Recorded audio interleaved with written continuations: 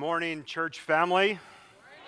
Trust you are doing well this morning. My name is Brandon Ziske, the lead pastor here. If you're new visiting with us, we want to let you know that our heartbeat as a church is to be simply all about Jesus.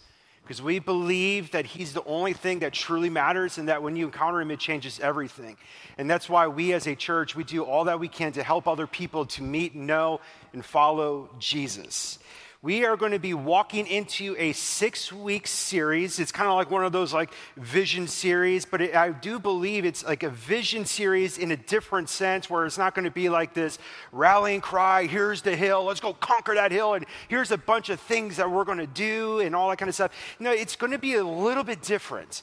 And I'm excited about it because it's like in my heart, I'm like, yes, Lord, that's so beautiful and refreshing. And I've been excited in my own journey, and I've been blessed by my own journey just by digging into these things. And I know that if your heart is open and if you have ears to hear, like you're going to feel that same kind of refreshing and renewing. I believe in this series, in these 6 weeks, we're going to see God paint a picture for us as a church of what we're going to like get a feeling of what he's going to be doing and moving in our church, but not just in our church, in our community as well.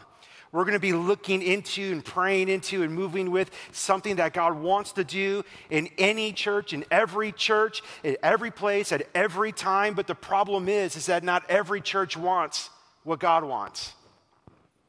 Right? Like even if we were going to make that personal, it's like we don't always want what God wants. And so that's the challenge, really, of this series.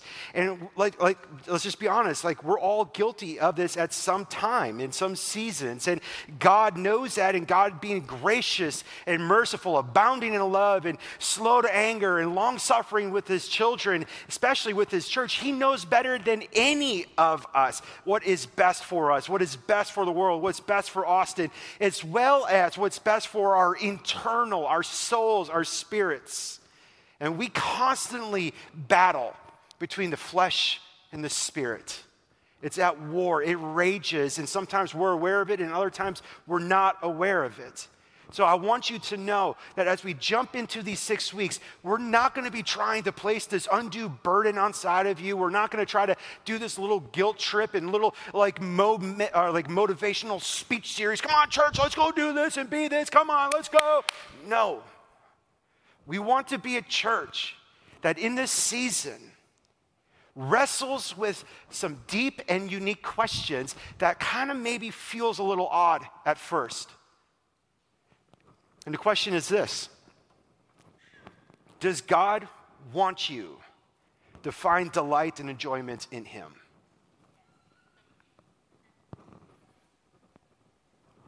Sunday school answers do not apply here.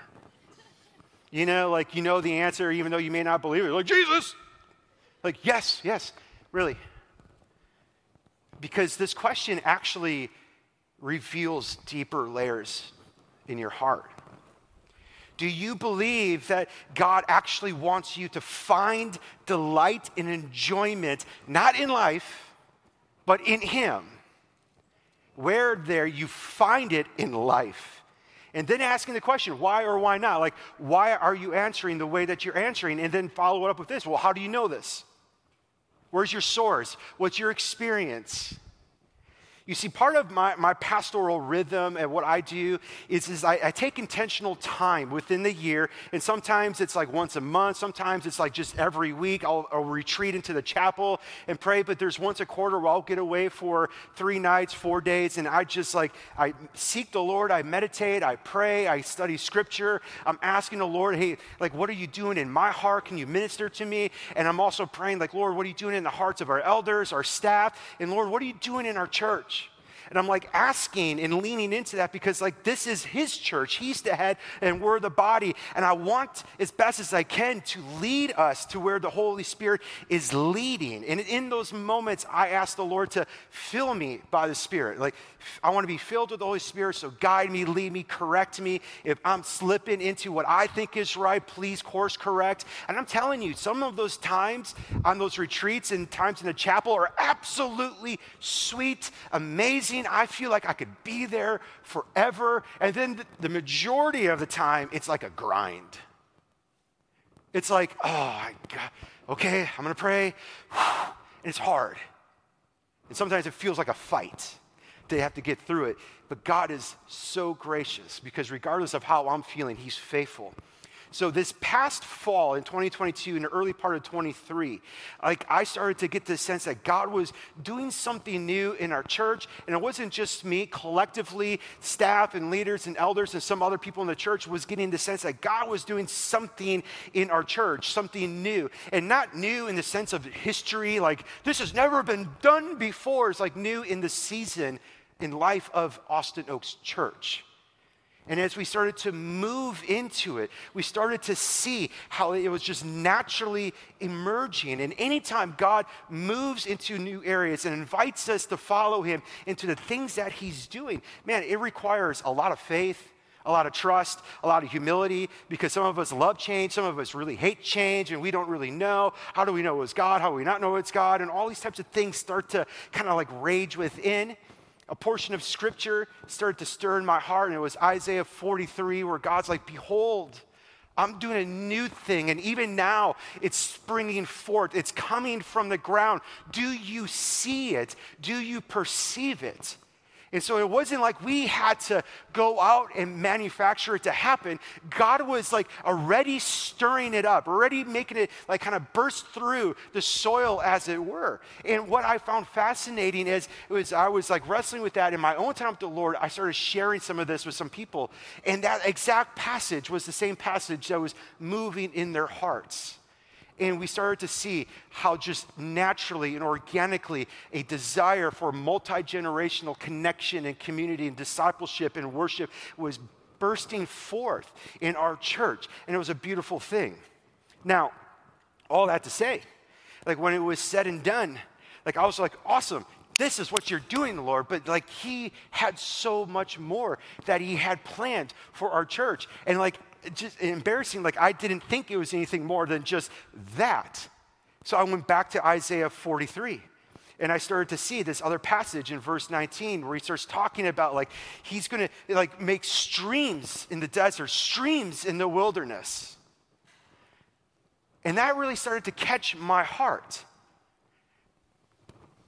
Anytime you see streams and rivers mentioned in the Old Testament, it's this allusion to like the presence of God. And now we know because of the New Testament shows this, that it's a representation of the Holy Spirit. And early on in January, like I was like, okay, Lord, I feel like you want us to do a series on the Holy Spirit.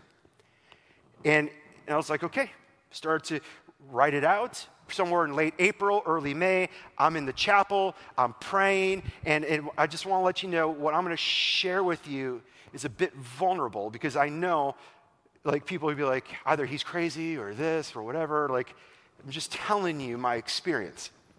As I was praying in the chapel, I was asking the Holy Spirit to minister to my heart.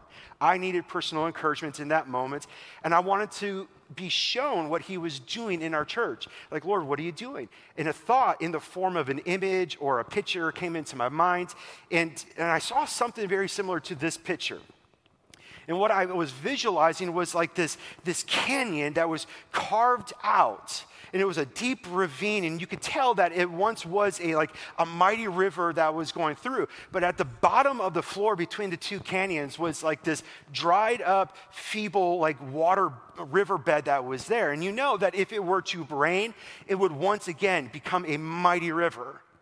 And so as I was looking at, like I was just like, okay, Lord, I want to make sure that this isn't like, food poisoning or like me trying to over spiritualize things and going, I don't know, what's this? Like, I was like, Lord, what does this mean? And like, I simply just, the longer I walk with the Lord, the simpler my questions have become like, Holy Spirit, is this you? Was my question.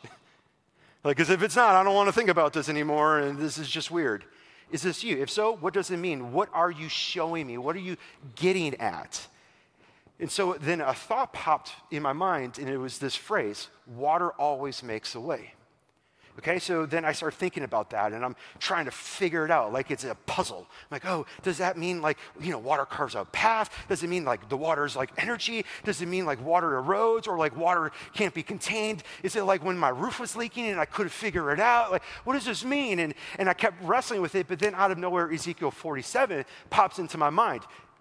Honest embarrassment confession. I didn't know there was an Ezekiel 47. Like, I don't know if you've ever done that, like you've done that, like, okay, Lord, just put a passage in my mind, anything. And it's just like, I don't know, Joel 30. And you didn't even know, you didn't know that Joel only has 3 chapters. And you go there and you find out it doesn't have 30 chapters. And you're like, okay, that wasn't me, right? Like, that's kind of how I was feeling. So I was like, okay, I'm going to go to Ezekiel 47. And I did. And here's what I found. Then he brought me back to the entrance of the temple, and there was water flowing from under the threshold of the temple toward the east. For the temple faced east. The water was coming down from under the south side of the threshold of the temple, south of the altar. Next, he brought me out by the way of the north gate and led me around the outside to the outer gate that faced east, and there was water trickling from the south side.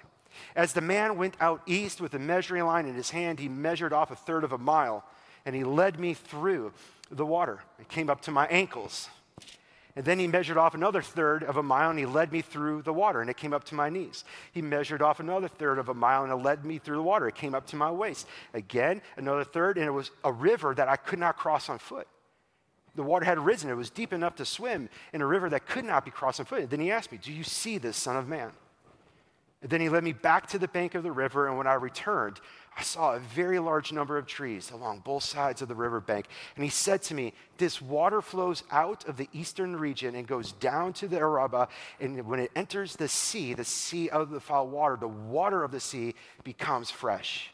Every kind of living creature that swarms will live wherever the river flows. And there will be a huge number of fish because this water goes there. Since the water will become fresh, there will be life everywhere the river goes. Okay, God, you got my attention. Holy Spirit series is coming up in June. And I've shared this before. Anytime I preach a series on the Holy Spirit, I get nervous. I get timid. I get a little bit scared. I've had experiences when you preach about the Holy Spirit, things come out of the woodwork. And you're like, why did you show up at that time? It's like things start to happen. And so I was nervous and unsure if I was hearing right, or even unsure, like, how's the church going to respond? Because unfortunately, the Holy Spirit has become a divisive issue in the church. If that's not a work of the devil, I don't know what is. And what if something, again, weird happens? Well, that's exactly what happened. The first Sunday, the first message was preaching on being filled with the Spirit. And I look over here in this side of the room. I see a guy I've never seen before, dreadlocks, all this kind of stuff. And I'm not trying to be rude, but there's a homeless guy that was walking around our campus. He had dreadlocks, long hair. And I thought that was him. I was like, awesome, he's in church today. And I made nothing more of it. And at the end of the message before communion, I just gave this invitation, like, hey, if you want to come up to get prayed for, come on up. And so let me back up one Sunday. The Sunday before the series started, I'm over here in the front and vulnerable with you, okay? Don't ever use this stuff against me. Well, you can if you want. But if you ever wonder why Brandon doesn't always stay up front when he's done preaching, it's because Brandon feels insecure. And Brandon wants to go walk in the back and hide. I was up here and I was just like wrestling with this stuff. And I just felt like God said, stay up here, I'm going to do something. I was like, okay. So I stayed up there that Sunday. Nothing happened. I was like, well, okay. So first series, filled with the Spirit. I'm standing here before communion, and I was like right there in that seat, and I slowly kept drifting over to the shadows. And I was like slowly just like going off. All of a sudden, that guy with the dreadlocks comes walking up, and he grabs my arm, like not just like gently, like he grabs my arm and drags me with him in the front. And I'm going, here it is. I'm dead. Like, I was like, what's going to happen? I don't even know you. Like, and I'm like, of course, every thought is going through my mind. And he brought me up to right here. And I'm standing there and I'm like, I don't know what to do. And I'm like starting to get nervous. And all he does is worship. He just stands there, he's raising his hand in worship, and then when the song's done, it's time for communion, he just goes right back to his seat, and I'm like, I gotta do communion now? So I get up, I do communion, and I immediately went, I gotta talk to this guy. I gotta know what that was. So I go to him, and I say, hey, man, tell me about what was just happening there. And he was just like, well, I'm from California. I'm here on work, and I came to church with my friends, and I used to go to church. I believe in Jesus. It's been some time. I woke up that morning, I'm brushing my teeth, and I said, okay, Lord, I need to be filled with the Spirit. And he said, when I heard you preaching on being filled with the Spirit, I knew God was seeing me, and God was meeting me. And so when I gave the invitation to come up to be filled by the Spirit, he said, like, he felt like God challenged him. He's like, if you really are serious about this, humble yourself and go up. And he was like, okay. And he was saying, it's like, I'm not a crazy Pentecostal guy. Like, I've never done this before. Of course, the cynic in me, I was like, you lie, you know? But then I was like, okay, then I had to ask, I was like, why did you grab me? Like, I was like, I don't know you. That was pretty bold, buddy, you know? And he's like, as I was walking forward, I felt like God said, bring him with you.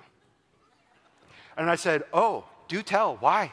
Because God didn't give me any message like that. Like what he said, he's like, I just feel like God wanted to encourage you to say that you're on the right path. And I just sat there. I'm like, Lord, you're so good. Water makes a way. It starts as a trickle. And then out of that series, we started to, like, people were coming forward, wanting to be filled with the Spirit, people convicted of serious sin that you know that the Holy Spirit was doing the work, and people confessing their sin, and like, even in their embarrassment and like, lack of, like, acknowledging the Holy Spirit and wanting to live by the Holy Spirit and, like, wanting the Holy Spirit. I mean, we've had people, I'm not kidding you, okay? Like, just we're not being that crazy church, so stop thinking that. That one Sunday when my mic didn't work and I came back here to grab the mic, anybody was here that Sunday? Okay, one of the guys that I've been ministering to for about a year, he's going through something serious and he's really doubting and he's really struggling with wanting to bring something into the light. And so he didn't know if he could trust God's heart. He doesn't often come to church, but like I invited him to come, and Saturday night he said he had a dream. And as I was preaching, again, did the thing, come on up if you want to be prayed for. I'm over here just waiting for people to come up to get prayed. Nobody's there. I see him in the dark. Like, I can tell he wants to be prayed for, but he's too embarrassed to come forward. So I go over to him. I'm like, dude, what's going on? I can tell he was crying. And I was like, what? He goes, Brandon, I came to church this morning because last night I had a dream. And in that dream, you were preaching. And within the first 3 minutes, your mic didn't work. And you had to grab a mic, and you came up. I know it's ridiculous. I know it could be coincidence, but I just felt like God saying, you can trust me. I was like, awesome. That same Sunday, there's people here from Germany. One girl in particular can't speak English really, really well. Not a believer. A lot of things happening in her life. A lot of darkness in her life. Pray for her. She needed basically an interpreter to understand good English. I need one too, apparently. my grammar's bad. You're like, he needs one. I find out later, that when I was preaching, she understood every word I was saying in perfect English, translated to her in German. Like, she was understanding it all. She received Jesus that morning right here with someone in our church. I didn't know that then. And I'm like, okay, Lord, water makes a way. What are you doing? Right? And so that's where it's like this series is not so much like, hey, we're going to be this crazy church that does all these things and we're going to pass around snakes and, you know, all that kind of stuff. No, this is more of like, Lord, how do we become a church that lives and swims in the deep end with you? That wants to go where the river goes. That is not okay with just a trickle, but we want to be that represents the flow of the river. Water makes a way. And anytime we see these images of water in the Old Testament and even in the New Testament, it's always this image of life, abundance, joy, delight, enjoyment. That's why I'm asking the question, do we believe that God actually wants us to enjoy him? Because that will influence where we are drawing our water from. It will reveal to us what well we are going to. And that will indicate what we do as a church. It's time for the church to realize that the influence and the potency of the church is not dependent or contingent on the pastoral staff. Can I say that again? Staff, where are you, right? You're like, yes, please. It's like so long the church thinks that if we got amazing pastors, amazing worship, amazing preachers, our church will be influential. No. As long as the staff are faithful to the Word of God and obedient to the Word of God, the church then has to enjoy God. The church has to take their responsibility serious. Then when we are that, life starts to emerge where the river goes. So I'm a little fired up this morning. The Lord ministered to my heart this morning, and I needed it. So I want you to go now to Ezekiel 47. And as you go there, and as you try to find it, I want to share with you a little bit of American history. And I stumbled upon this story, and I found it rather fascinating. Back in the 1700s, French settlers landed in this area that came to be known as the Little Gulf, which was, in other words, New Orleans' sister. It was like the smaller New Orleans. It was perfectly placed right on the Mississippi River.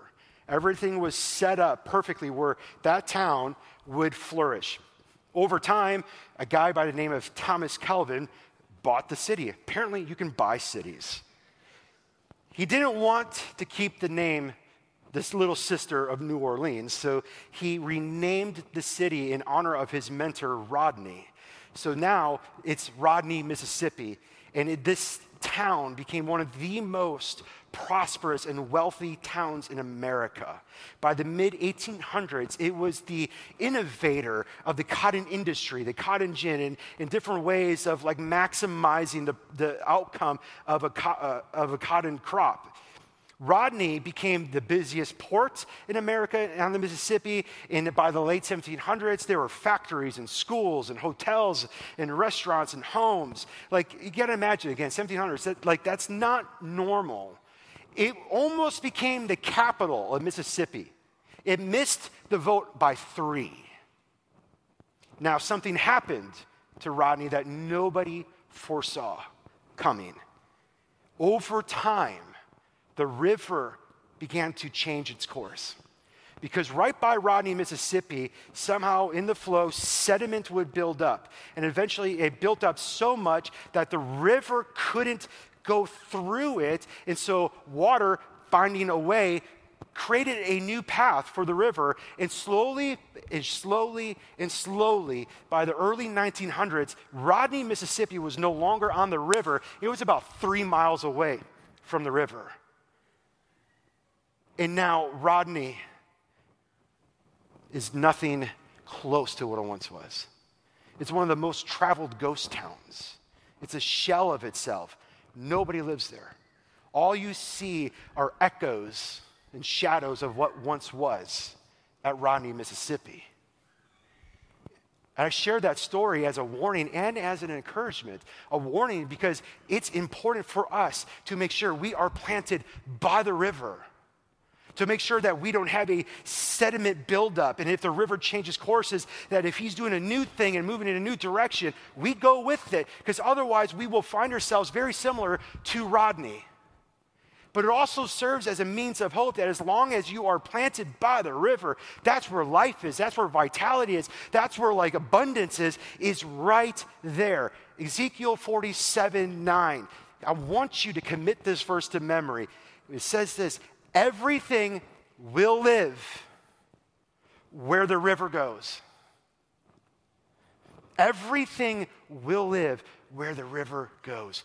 Water is essential for life. It's powerful. It's a significant compound that we absolutely love and take for granted. It serves so many purposes. It's powerful enough to carve out paths. It can erode canyons, right? It makes a way. Water purifies. It cleanses. It even flushes out the impurities. It can create. It provides. It shapes. It energizes, restores, renews, refreshes. It provides hope and enables growth and flourishing. So like if you were to go to Israel today, you would understand the significance of water, the significance of where a river or a stream is in a desert environment. So I got this picture that I want to show you of the Wadi Kelt. The Wadi Kelt is actually the Judean wilderness where Jesus was tempted for 40 days. Now, everywhere in the Wadi Kelt is barren. It looks like death. But somehow, some way, when we were walking to Wadi Kelt, some water found a way through the limestone. And what you see is life. That's it. That's the only place you saw green. Everything else was dead. They understood these imagery about water in the desert. They understood what it would look like. They understood what it would mean. The question is, do we? Look at Psalm 46. Verse 5.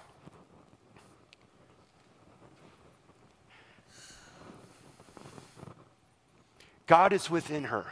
Speaking of Jerusalem in the temple, she will not be toppled. God will help her when the morning dawns. Oh, not there. In her, there's this river, talks about in that psalm.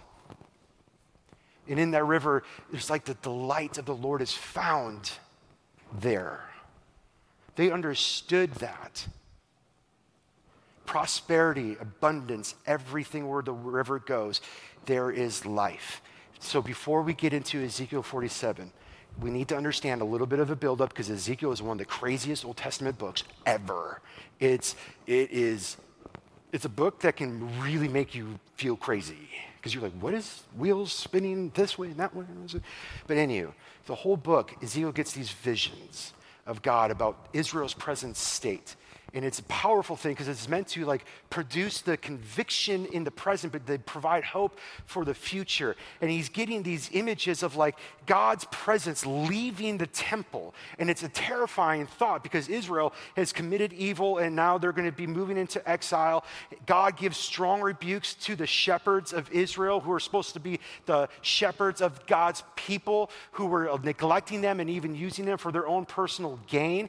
And then out of nowhere, God gives Ezekiel two revival visions, and that's what they are, two revival visions, Ezekiel 37 and Ezekiel 47. Ezekiel 37 is the valley of dry bones.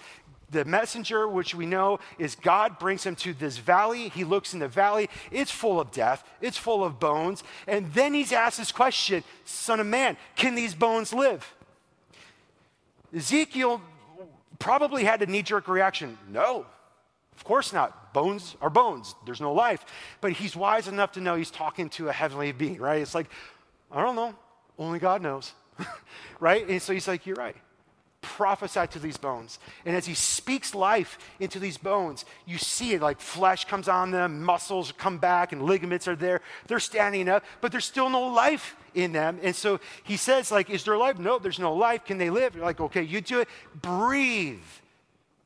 The breath of God, the four winds of God to come and prophesy that it would blow inside of them. And when the breath of God, the wind of God enters, they live. Death to life, revival. It's an image of Genesis 2 when God formed Adam out of the dust of the ground. You got bones, ligaments, muscles, flesh, but no life. When did life enter Adam? Oh, when God breathed in him. When did life enter the church? When the wind of God came in Acts 2. Bones with flesh, ligaments, muscles, now have the life of God. It's a revival picture. And then chapters 40 through 46 is God giving Ezekiel a plan to rebuild the temple. In there, the presence of God comes back and the east gate is shut. And then we get chapter 47. 47 verses 1 and 2. He brought me back to the entrance of the temple, and there was water flowing from under the threshold of the temple toward the east, for the temple faced east, and the water was coming down from under the south side of the threshold of the temple, south of the altar. Notice that, okay? Because we're going to come back to that. Next, he brought me out by the north gate, because the east gate is closed and never to be opened, brings him back around, and now he's standing outside of the east gate, and he sees water trickling. It's like, well, what is going on here? So I got this picture, and I don't know how it's going to look on there, but I was trying to go, okay, like to help you see maybe where he's standing in this vision, like on this, to the right of the altar is like the outer gate, right? So he's about in there, and he's looking in, and he can see water coming out of the Holy of Holies, and it's running past that altar there, which is where they would make burnt offerings, right? Like even where the atonement would happen. And Chad last week said that the altar is really kind of like the cross, and Jesus is the ultimate sacrifice. He's the Lamb of God without without error, without sin inside of him. So he was the perfect sacrifice once and for all in the altar. And then we see now in this image the river going right past that altar.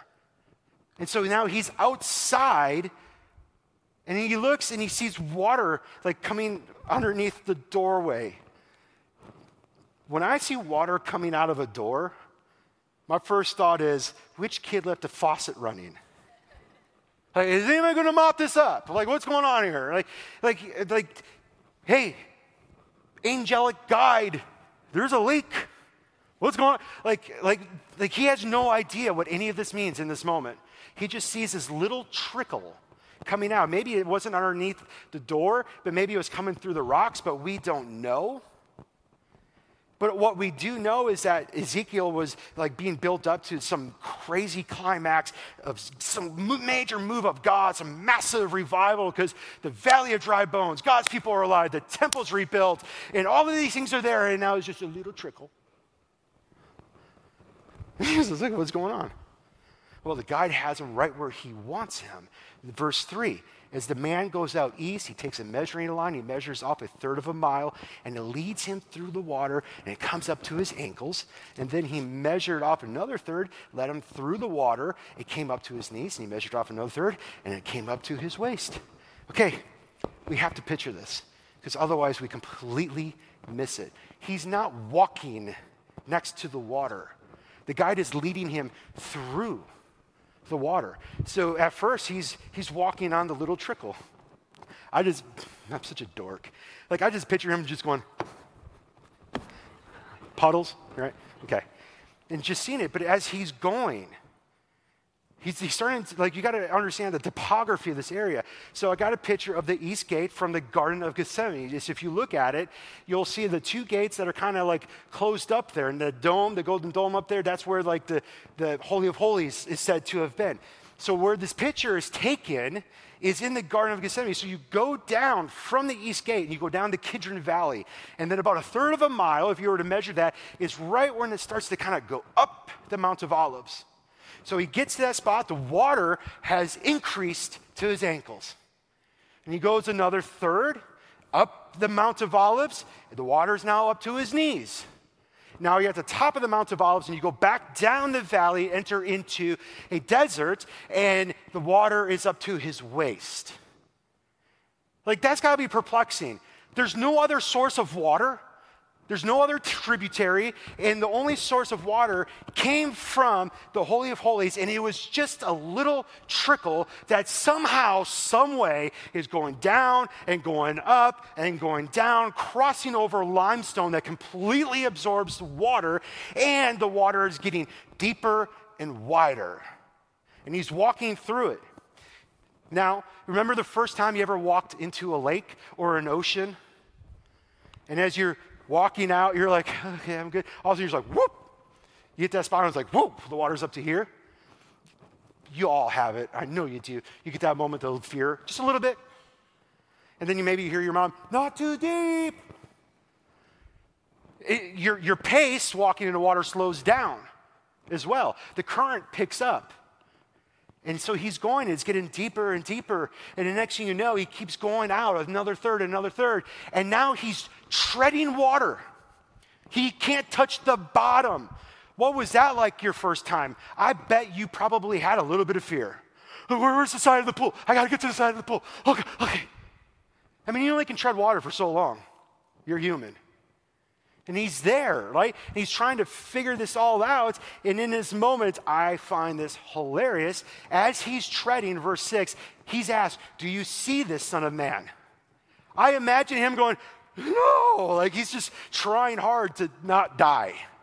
And he's probably trying to figure this all out. Do you see this?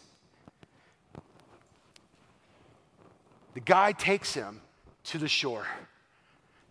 I mean, the whole time, as he's walking the water, he's missing the revival, the beauty, the trees, everything that's happening around him. But he gets to the side and he looks and he sees absolutely something stunning.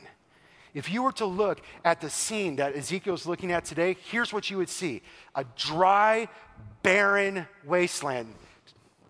That's what you would see, literally. That's the exact location. But now, because the river that started as a trickle is moving all the way through, it is full of life. Everywhere the life goes, it touches. Are you starting to feel the imagery here? Okay, he continues in verse 8. This water flows out of the eastern region down into the desert and eventually reaches the sea of foul water. Anybody want to guess what that sea is? The Dead Sea. Why is it called the Dead Sea? Don't think too hard. Nothing can live in it. Nothing can live in the Dead Sea. It has 10 times more salt than regular seawater. The salt content is a result of its location being the lowest point of the earth. It doesn't have an outlet. Water flows from the Jordan, and in Bible times, the water that came from the Jordan was fresh water. Now it's a little bit more salty because of all the agriculture and chemicals that are influencing the Jordan, but at the time, it was fresh water. And everybody knows that fresh water, when it encounters salt water, fresh water doesn't convert salt water into fresh water. Fresh water is converted to salt water. And so here's the Dead Sea. Nothing lives in it. And so it's this ominous place of nothingness, impossibility. No life can thrive there. They estimate 37 billion tons of salt is in the Dead Sea. That's a lot of salt. I don't like the Dead Sea. It's not that fun. If you ever go, no point. You float, you're like, oh, this is fun. And then you get salt water in your mouth and in your eyes and in all your cuts and in all your wounds. Oh, let's put mud on ourselves. It's a waste.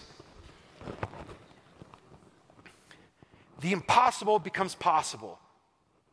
That's the imagery. The impossible becomes possible. The dead are raised to life. The God who sees things that are not, sees them as though they were. Only through God. This is gospel life. Verse 9 through 12 starts to talk about all of the transformation that happens because of the river. Wherever it flows and wherever it touches, life, fruit, growth, healing, power, vitality are always in abundance if it's by the river. Every kind of creature that swarms, in the Ziski's translation, parentheses minus mosquitoes, just saying, will live there. Wherever the river flows, there's going to be a huge number of fish because the living water goes there. There's going to be this huge number of fish because of that, and it's going to be all sorts of different types of fish. Oh, and there's going to be fishermen there. I feel like Jesus said something about that. Follow me. I'm going to make you fishers of men. And fish of every kind. Well, that feels like every tongue, every tribe, every ethnicity, every race. And at En-Gedi and the other little village that's there will now come fishing attractions, which is hilarious. Because here's a picture of En-Gedi. Yeah, I want to go fish there. Right? That's what it looks like by the Dead Sea. But now fishermen are going to come and they're going to dry their nets there because that's where they're going to fish. It's where they're going to fish. Variety of trees, variety of fruits. The leaves will never wither. The fruit will always come. Every month, new and fresh fruit. Almost as if God is saying, I'm going to do a new thing. I'm never going to run out. I'm never going to dry. I'm always going to satisfy. You'll always have a reason to have a new song. I'm never going to get old. I'm never going to get stale. Everything you desire is in me. Fruit for eating and its leaves for healing, not spiritual healing, friends, because that happened when they were by the river. This is physical healing. This is medicinal. This is the kingdom of God. Like, preach the kingdom of God. Heal the sick. Like, it's there. Whatever it touches, it brings to life. Are you seeing this, church? Like, this is important. Multiple places in the Old Testament, this same thing is talked about over and over and over. But Jesus talks about this. The Gospels paint this. John chapter 4, Jesus goes through Samaria, meets a woman at the well, a Samaritan, who's already an exile of the people of God, and she's got another mark on her. She's a sinner. Jesus comes, asks for some water. You're a Jew, I'm a Samaritan, how could you ask for water? You don't have a bucket. And Jesus is like, well, if you would have known who was asking you, you would have asked him for living water. You say, what? Yeah, I will dig a well in your heart, and that water will never cease flowing. It will bring every desire you want. Great, where's that living water? Where is it? The water she was digging and going for were men and relationships, trying to take that fresh water to her Dead Sea and thinking that fresh water would convert the Dead Sea to fresh water, but salt water always converts fresh water unless it's the river of life. John 7, Feast of the Tabernacles, sermon next week. Come to me, all you are thirsty. I am the living water. And that festival was a celebration of Ezekiel 47. Jesus is going, this is me. Jesus' name, Emmanuel, forever to dwell with us, never to leave again. The Holy Spirit promised to live and dwell within us. And when he died, the veil that separated the Holy of Holies from everything else was torn to show us that his presence is accessible in an intimate way for all who trust in him. Oh, and there's the fish and fisherman thing. Like, there's a fish in the sea. You follow me, you're going to be fishers of people. And the dead in sins, alive in Christ. Like, Jesus is our living hope. We have the kingdom, authority, and power through the Holy Spirit. Like, we have all of these things to be able to say amen to the promises of God, where we experience the joy, the vitality, the peace and abundance that only comes from Jesus. We see this outpouring of the water in Acts chapter 2. Not only do you see the wind of God of Ezekiel 47, you see the pouring out of his Spirit prophesied through Joel chapter 2. Jesus is the one who will raise the dead. All of us who put our trust in Jesus, we are now the temple of God, where the presence of God dwells, where the river is supposed to come out of us. Church, this is vital, not just for us only, but for a world out there. Water will always make a way. Why does this matter today for you? We're going to get personal, then we're going to get corporate as a church. Do you believe God wants you to enjoy him?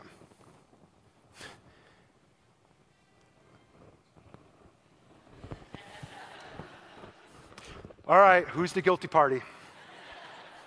If that's not the Bears, get out. Seriously. Come on now. That just stirred up all sorts of sin in me. Like, now I want to go watch football. Come on. That was awesome. And not. Shame on you. I'm just kidding. Do you believe? I'm gone, man. I don't know.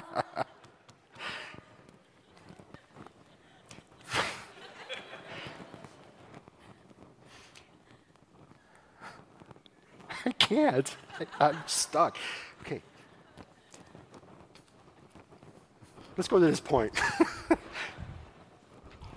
I want to ask this question in a different way. If God doesn't want us to enjoy him, then why does he talk about it so much?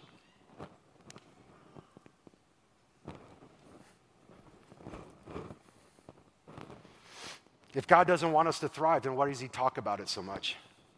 If God doesn't want to revive us, revive our church and transform our worlds, why did he go through all the trouble, all the pain, all the suffering, the injustice to make a way for it, to make rivers in the desert? Why does he risk constant rejection? Maybe the issue is we just don't trust his heart. Or maybe the issue is we're still convinced that us playing the role of God is better than God playing God. And we know what's right and best for us and what will satisfy us. We were created to live by one water source, to draw water from one well. So the question is, where are you drawing your water from? You will always be thirsty. If you drink salt water, you're going to be thirsty. And if you drink too much salt water, you die.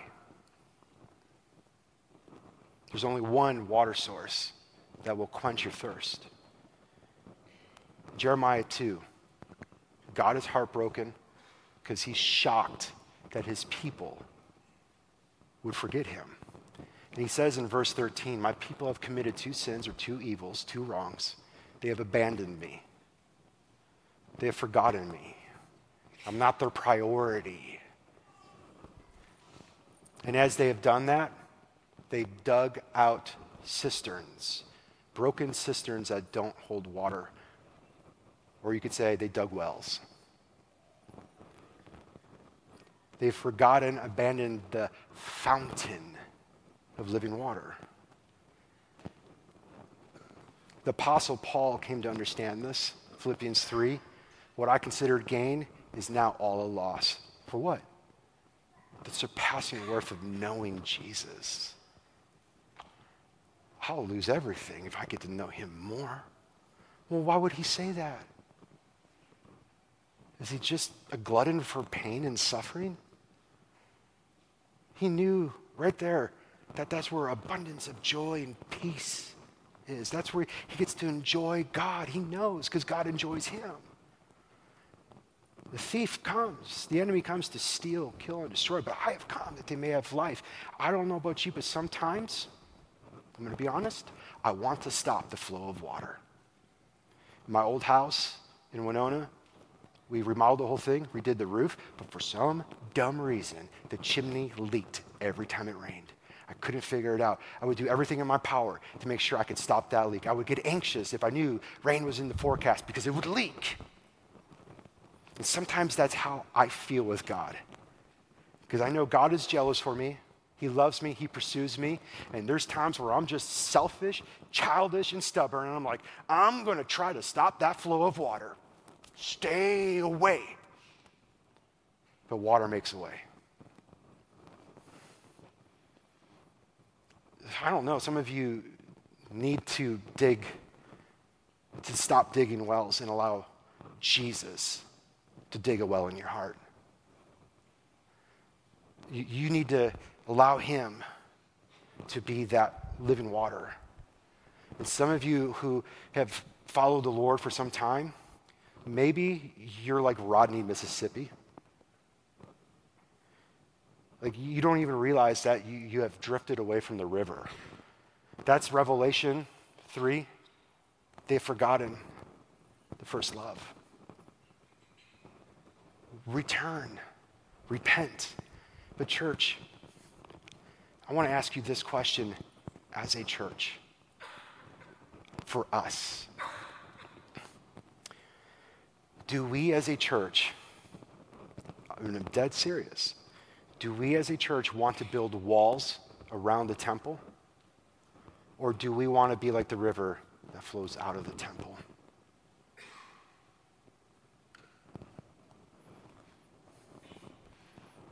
God, we got to be holy. We got to be set apart. It's all this. Keep the world out there. But you see the river going out. And where does it go? To the most impossible place, the Dead Sea, and transforms it. Will we move with God through the water? And will we stop being content at ankle-deep water? Will we have the courage to get in the deep end? Will we have the courage to stop treading water in the deep end?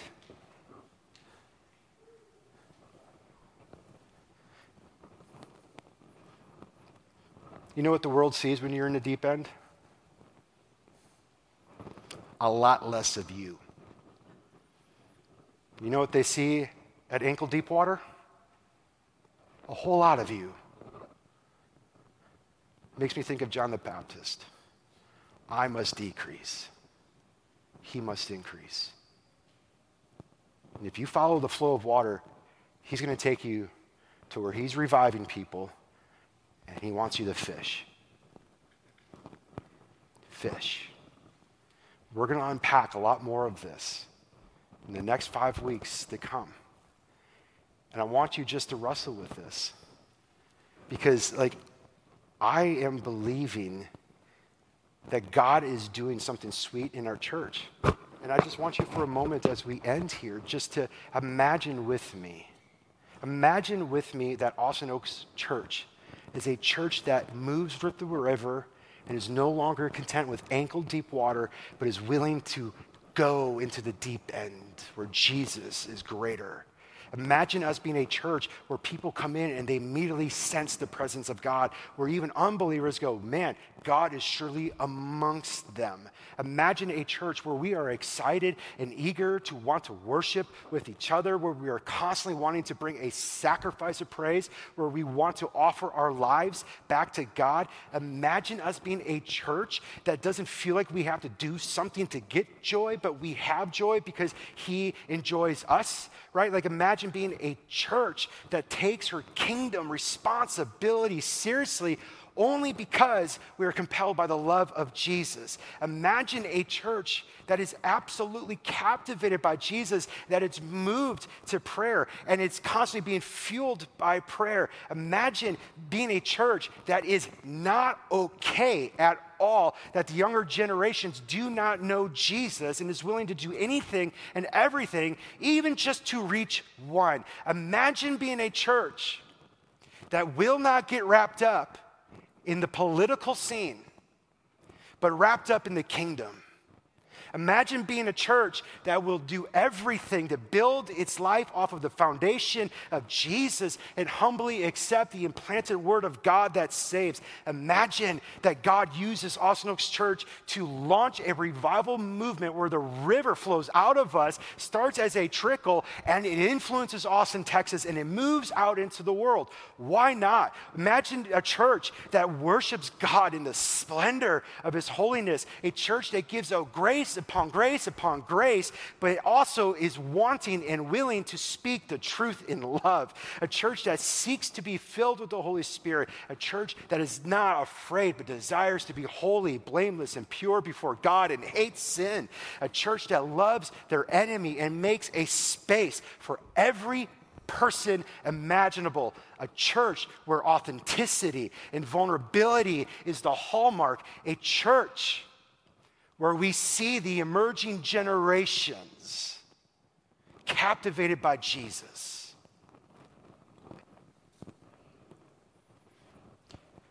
Your kingdom come.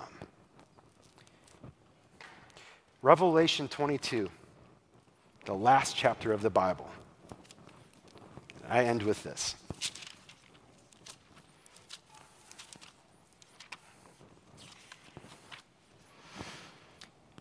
And then he showed me the river.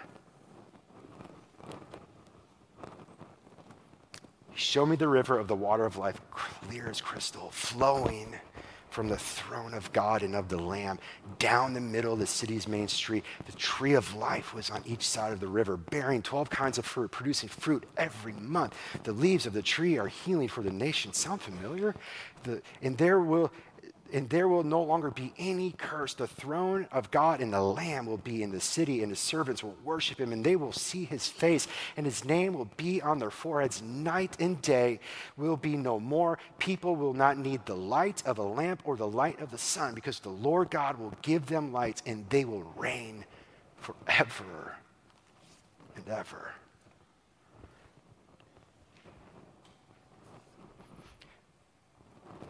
We move best as a church when we believe that God wants us to enjoy him, because then we are compelled by his love, and we are no longer okay with a world that is dead in the Dead Sea. Jesus, I pray for us in this series that you would just grab our hearts, that you would stir us up. God, help us to catch hold of your heart. Lord, I pray that you would forgive us of those areas where we are tempted to dig our own wells still. And I'm thankful, Lord, that your Spirit keeps pursuing us, that is jealous for us, that longs to be gracious to us. Lord, we pray that we would take our kingdom responsibility seriously, to enjoy you, to be with you, to relate to you, but also to realize that we are to go out. We, as the temple of God with the Holy Spirit residing in us, we are supposed to move out. And sometimes it just starts as a trickle, and then it slowly progresses. And Lord, we just ask that we would never get grow weary or discouraged by small beginnings, like it says in Zechariah 4. Don't despise those days of small beginnings. Lord, we just pray. We ask that you would guide us, lead us through the river. Lord, we want to be in that deep end with you. And Lord, would you use us, Lord,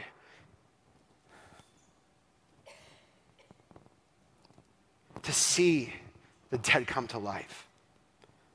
Lord, prepare our hearts for what you are doing. In Christ's name.